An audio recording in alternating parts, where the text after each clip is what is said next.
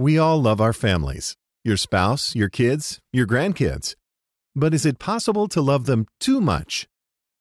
Consider this from Pastor Al Pittman. And Jesus said, you can love your mother, brother, and sister, and all of them, but your love for me has to be so much greater that when you compare the two, it looks like hatred. Otherwise, you cannot be my disciple. Your wife and your husband and your children cannot be on the same level as Jesus. You must worship him and love him more. And God is jealous over that place, that position within our lives, and he will share it with no one. Our God is a jealous God.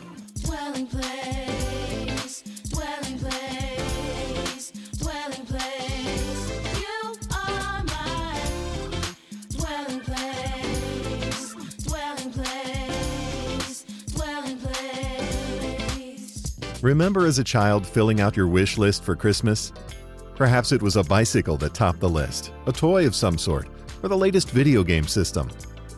Now, if you never made your desires known, you probably wouldn't get what you want, right? Our parents aren't mind readers. Likewise, our Heavenly Father wants us to present our requests to Him. And oftentimes, the reason we don't have some things is because we haven't asked. Pastor Al Pittman will explain in just a moment as we return to our study of James. We'll be in chapter 4 here on this edition of The Dwelling Place, and that's where we join Pastor Al right now. When we ask amiss in a spirit of hedonism, we make ourselves enemies of God. James says, you adulterers and adulteresses, don't you know that friendship with the world is enmity with God? Now, he says friendship with the world. He's talking about being one with the spirit of the world, which is Antichrist, and it's godless. He's talking about that. He's not talking about, you can't have friends, you're in the world, I can't be your friend. No, he's not talking about that at all. You can have acquaintances and friends they're not believers. That's fine. You may have invited some here today. That's fine. But he's talking about that spirit of the world, the spirit of Antichrist. Friendship with the world is enmity, is hostility toward God. Again, he's talking to believers. And he says that because of what, in line with God's word, always complements God's word. God's word is always the best commentator on his word. And so John tells us in 1 John chapter 2, he echoes this very fact. He says, do not love the world or the things in the world. If anyone loves the world, the love of the Father is not in him. For all that is in the world, the lust of the flesh and the lust of the eyes and the pride of life, all these things are without God. These are godless things. The pride of life is not of the Father, but is of the world, and the world is passing away and the lust of it, but he who does the will of God abides forever. There it is. There's nothing wrong in having creature comforts and going on vacation and enjoying your life. The fruit of a man's labor is his reward, the Bible says. And so there's nothing wrong with enjoying the things that God has blessed you with. Amen. But when those things become the focus, to heap it upon my own lusts, to kind of go along with the flow of the world at the expense of my worship and my relationship with the Lord, it's hostility towards God. And James reminds us that God is a jealous God. God doesn't apologize for being jealous. Sometimes my wife says, oh, you're just jealous. I said, I'm just being godly. Amen. Amen. Show me a man that he's not jealous over his wife. Show you a man that doesn't care anymore. You're just jealous. Yeah, I'm just being like God. God's jealous over us. James says he wasn't blowing smoke when he said, hey, he's jealous over us. He will not share or sublet the throne of our heart to another person or thing. He'll never do that. Because in that place of ultimate affection is our worship. And God will not compromise when it comes to our worship of him. He must be above all. And Jesus said, if you don't hate your mother, brother, and sister, and all the rest of your family more than me, then you can't be my disciple. In other words, he says, you know what?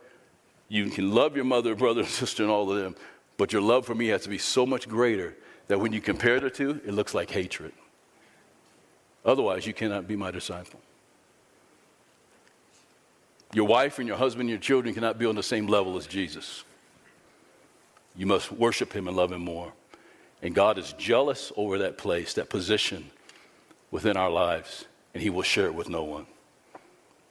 Our God is a jealous God. Here's the last characteristic, if you will, of the have-nots. Have-nots are proud people.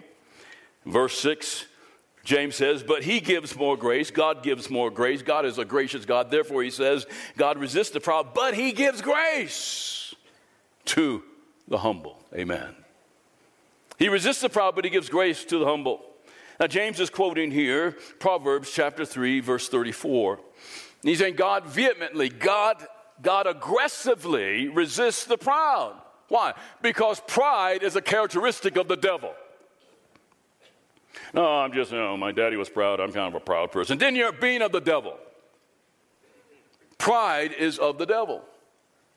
And pride never promotes your upward call, as Paul called it in the book of Philippians, but always your downfall. And then Proverbs tells us that pride goes before destruction and a haughty spirit before a fall. See a lot of people falling left and right now, even in Washington, because of pride. Now, after giving us the characteristics of the have-nots, again, James doesn't leave us hanging. In verses 7 to 10, he gives us the antidote. There are 3 antidotes here. And every antidote that we find here in verses 7 to 10 it is accompanied by a promise from God. I love it. The first antidote, he says, to being having a sort of a have-not spirit, seduced by the world, a spirit of compromise, is to submit to God. The first thing. Verse 7, therefore submit to God, resist the devil, and he will flee from you. Amen. That word submit is a military term. It means to be subordinated or to render obedience. And there's a lot of retired and active duty military personnel that attend our fellowship. And you know what insubordination will get you. Amen. Article 15, lose a rank, a stripe, or whatever. Because the military cannot tolerate insubordination because it breaks down the military and makes it ineffective. Same thing in the church, the house of God. If we will remain effective, we must be subordinate to our King, who is Jesus. We must first submit to God. And then we can resist the devil. And a lot of times Christians will try to resist the devil, but they're not submitted to God. And you know what happens? The devil eats your lunch. Your cookies that your mama put in there in the lunchbox for you and everything.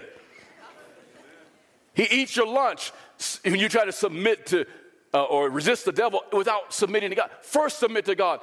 Then you can resist the devil. And guess what he will do? He will flee. He'll run like a chicken.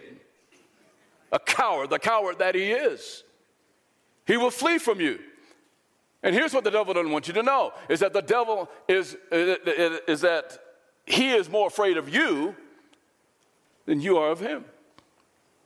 And I've met believers who are actually afraid of the devil. I remember praying with a lady one time, and I was praying with her, and she said, well, don't say it too loud because the devil might hear. I said, something is drastically wrong with your theology, and you completely missed what Jesus did on the cross. You're ignorant of his authority, that the demons tremble at his name. Don't you know who you're with? Amen. You don't have to fear the enemy. But sometimes Christians live that way. Oh, the devil's going to get me. He's afraid of you. I love what the English poet and hymn writer William, his last name is pronounced Cooper. It looks like Cowper, but it's Cooper. He said this, Satan trembles when he sees the weakest saint on his knees, close quote. He trembles. And isn't it amazing when you're going through a trial or tribulation, guess what the first thing in your life that goes? Prayer. We don't pray. That's the first thing. When you're going through a trial and stuff, people, first thing that you stop praying, and the devil says, oh, I got him now. That's why it's important for us to pray, as the Bible says, without ceasing. Continue to pray. Even while I'm preaching, we have people in the back room here praying. There's power in prayer, and the devil knows it. So if you have been neglecting your prayer life, you know what? The devil's just wringing his hands looking for an opportunity. But pray. but I'm weak and I failed. To get on your knees. He trembles because of who you're with, not who you are. Amen. After submitting to God, there are 3 practical ways that we can keep the resistance up. The Bible says, resist the devil, stand against him. How do we keep the resistance up? Well, there's 3 practical ways I want to give you. Number 1 is discipline. I know it's not always the easiest thing to do sometimes, but it's important and it's essential to your growth in the Lord to maintain a devotional life with the Lord through discipline. You have to be disciplined about that. Discipleship has to be intentional.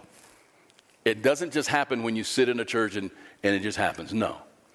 You hear a sermon. No. You have to be intentional yourself. Why? Because the Bible says work out your own salvation with fear and trembling. Don't work out Pastor Al's salvation. Pastor Al doesn't work out your salvation. I have to work out my own salvation with fear and trembling. Therefore, I have to be disciplined in my own life to have a devotional life with the Lord. Pastor Al will be back in a moment with the conclusion of today's message in James chapter 4. Here at the Dwelling Place, we would count it a real blessing to be able to pray for you. So share your prayer needs with us by going to our website, cwccs.org, and click the Need Prayer tab at the top of the homepage. That's cwccs.org. And we would also appreciate your prayers for this radio ministry. Now with the conclusion of today's message, titled, Meet the Have-Nots, here's our teacher, Pastor Al Pittman. And Paul declared, he said, you know what, I discipline my body. He said, I discipline my body and bring it into subjection, lest when I have preached to others, I myself should become disqualified. Disqualified from the prize that God wants to give you, not salvation. And God wants to lavish upon you rewards and prizes and all. Many will be revealed when you get to heaven, but even in this life, He wants to bless you. But sometimes we forfeit those things because our lack of discipline, that we don't have a disciplined prayer life and a communion time, or prayer life, I should say, and fellowship with Him. So discipline is a part of resistance. The other way that we resist the devil is by faith. Resist by faith. 1 Peter chapter 5, there Peter said that the devil roams around. He's got a lot of time on his hands, and he roams around seeking whom he may, that means he has to have permission, devour. Whom he may devour. But then Peter says, but resist him. How? Steadfast in the faith. What does that mean? Faith comes by hearing. And hearing, guess what? Comes by the word of God. I must be steadfast in the word of God. Not living according to my own wisdom or my own ideology or some political ideology, but according to the word of God. Faith comes by hearing, and hearing by the word of God. Romans 10:17. Discipline, faith. Lastly, we resist the enemy by grace. James just said he gives more grace, and indeed he does. 2 Corinthians chapter 12, there Paul recalled the time when he prayed to the Lord 3 times to remove this thorn out of his flesh. And we really don't know exactly what that was, but whatever it was jacking up his life. It was messing him up. It was a weakness that he had in his flesh. And he asked the Lord 3 times to remove it. The Lord said, no, I'm not going to remove it because lest you be exalted above measure. In other words, lest you become puffed up and proud in yourself. Because, Paul, I'm going to use you to do some mighty things, but I'm going to allow the devil to buffet you so that it'll keep you humble. And we all have a thorn in our flesh. When we start getting full of ourselves, that thorn keeps us humble and say, God, I can't do this without you. Amen. But he prayed 3 times, Lord, take this away. Lord, take this away. Lord, take this away. Oh, he's praying to God. And some of us may have been doing the same thing as Paul. And then Jesus shows up and he says this, my grace is sufficient for you. For my strength is made perfect in weakness. And Paul had an epiphany, and a light bulb went on, and he go, whoa, okay, you mean, I get it. When I'm weak, then I'm strong. Yes. Why? Because I'm totally and utterly dependent, God, upon you. That's when I'm my strongest. Not when I've had a perfect week. Not when I said everything right. Not when everybody's applauding me. But when I'm weak, when I'm totally and utterly dependent on you, that's when I'm strong. Isn't that amazing? His grace is sufficient for you. I say that to the believer who is discouraged. I say that to the person who's ready to quit. His grace is sufficient for you. And you can resist the lies of the devil and the discouragement and the depression by understanding He gives more grace. Amen? And His grace abounds to us. And it is sufficient for you and for me. Amen? Submit to God. Keep up the resistance through discipline and faith and grace. The second antidote that we find here against being a have-not, if you will, is to draw near to God. Verse 8 and 9, draw near to God and He will draw near to you. Cleanse your hands, you sinners, and purify your hearts, you double-minded. Someone who's trying to live in the world and live in Christ. It's a call to repentance. He says, lament and mourn and weep and let your laughter be turned to mourning and your joy to gloom. Amen. It's not a time for partying. It's not a time for joking. It's not a time for being insincere. It's a time for true brokenness. True brokenness. I love what David said in Psalm 51, that the sacrifice of God are a broken spirit and a broken and contrite heart. These, O God, you will not despise. I love that. A broken and contrite spirit. These, oh God, you will not despise. Brokenness never leads to degradation. God doesn't say, when you come to Him, when you draw near to God, He slaps you down, He condemns you, He judges you. No, He doesn't. When we approach God, when we come to Him in brokenness, it always produces life. In 2 Corinthians chapter 7, Paul says, for godly sorrow produces repentance leading to salvation, not to be regretted, but the sorrow of the world, worldly sorrow, produces death. Worldly sorrow is, I'm sorry because I got caught. Godly sorrow says, God, I'm jacked up inside, help me, without being caught. And it always produces life. Draw near to God. What is the promise? He will draw near to you. I love that. If you draw near to Him today, He will not resist you. You say, but you don't know, my hands are so dirty, I've done some things. If you draw near to God, He will draw near to you. Amen.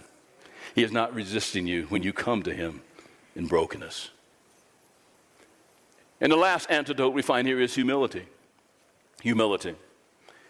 Verse 10, humble yourselves in the sight of the Lord, and He will lift you up. In the sight of the Lord. You know what it means? It means come as you are. Because God sees it all. Every defect, every flaw, every shortcoming, every wart, every wrinkle, He sees it all. And yet when we come to Him and we humble ourselves before Him, He receives us. He forgives all. And He receives us. And it's because of the cross. It's not because of our performance or we feel good or whatever. It's because of the cross. And there's a promise. If we come, humble ourselves in the sight of the Lord, what will He do? He'll slap me down. No. He'll lift you up. Amen. He'll lift us up to where we need to be. No matter how deep the crevice is, no matter how deep the gutter is, God's love and His arms are deeper still. His loving arms are deeper still. Humility is being willing to allow Jesus to wash your feet. Humble yourself in the sight of the Lord. That means take your shoes and your socks off and you hadn't washed your feet for 2 months or whatever and just stick them on out there. Amen. Willingness to show Him just what we are and to reveal ourselves. Stand in the light. The light exposes everything. And God sees us just as we are. Even though we've got some folks fooled, He sees us just as we are. And if you come to Him, humble yourself, He doesn't slap you down.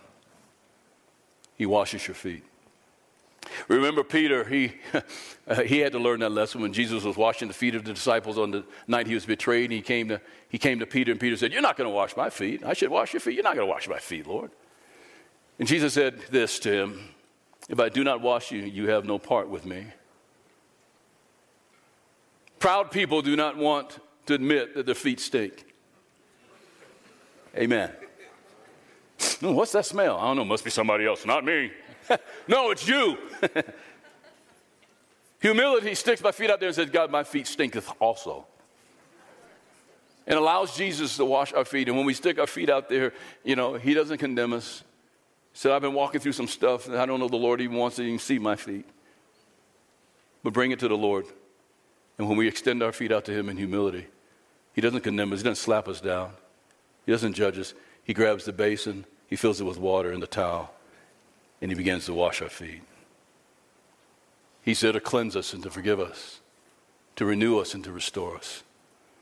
Humble yourself under the mighty hand of God. He will lift you up. I think what James is saying here is that when it's all about us, when it's all about our lusts, when it's all about our desires, when it's all about our pleasures, we rob ourselves really of divine pleasure. You know, the Super Bowl is being played today. But I think of this in context of our message, that the Bible says that we are more than conquerors in Jesus Christ. In other words, the Super Bowl, spiritually speaking, is over. You already have the victory. You can't lose. You can't lose. That's what it means to be more than a conqueror. He won the battle for us. Amen. And yet many believers will live as if they're the have-nots, trying to work it all out on their own, live as if they have lost the game. And so James reminds us that through submission and drawing near and humility, what do? We open ourselves to every good thing God has ordained for us. That's what we do. The psalmist says it this way in Psalm 84, verse 11, "For the Lord is a sun and shield, and the Lord will give grace and glory. No good thing will he withhold from those who walk uprightly." In submission, in drawing near, and in humility. Communion reminds us that Jesus was lifted up on a cross that he might lift us out of the gutter of selfish deceit, seeking our own way, but come to know he is the way and the truth, and he is the life. The way, the truth, the life, the everlasting life that leads to everlasting pleasure through faith in Christ. That is the message of the cross. And it's for everyone who will come. For the Lord said in John 10:10 that the thief has come only to steal and to kill and to destroy, but I have come that they may have life and that they may have it more abundantly. We are called to be the haves and not the have-nots. The 3 antidotes to a have-not spirit. Number 1, submit to God. Number 2, draw near to God. And number 3, be humble. This has been The Dwelling Place with pastor and author Al Pittman, and a message from Al's series through the book of Acts. If you'd like to hear this message again, you can listen, watch, or download with a simple click. Just go to cwccs.org and click the Messages tab at the top of the page. And while you're checking out our website, be sure to download the Calvary Worship Center app for your device and take Pastor Al wherever you go. The Dwelling Place is also available at oneplace.com. And I would also like to ask you to take a few moments today to send Pastor Al an email and let him know that you enjoy The Dwelling Place on this station. That would be a great encouragement to Pastor Al and all of us here at The Dwelling Place. You can also share a prayer request with us, and we'll count it a privilege to pray for you. Just send an email to amen@cwccs.org. Let me also remind you in closing that The Dwelling Place is a listener-supported outreach. We count on your support to keep this radio ministry going and growing. If you'd like to join our support team with a one-time gift or on a regular monthly basis, you can do so at our website, cwccs.org, or by texting the word GIVE to 719-354-2778. If you live in the Colorado Springs area and are looking for a church home, or you'll be visiting the area in the future, we invite you to come join us for worship here at Calvary Worship Center. You'll find directions and more information at cwccs.org. And no matter where you are, you can watch our services via live streaming right there at our website. Have a wonderful day in the Lord and join us for another study in Acts next time on The Dwelling Place with Pastor Al Pittman.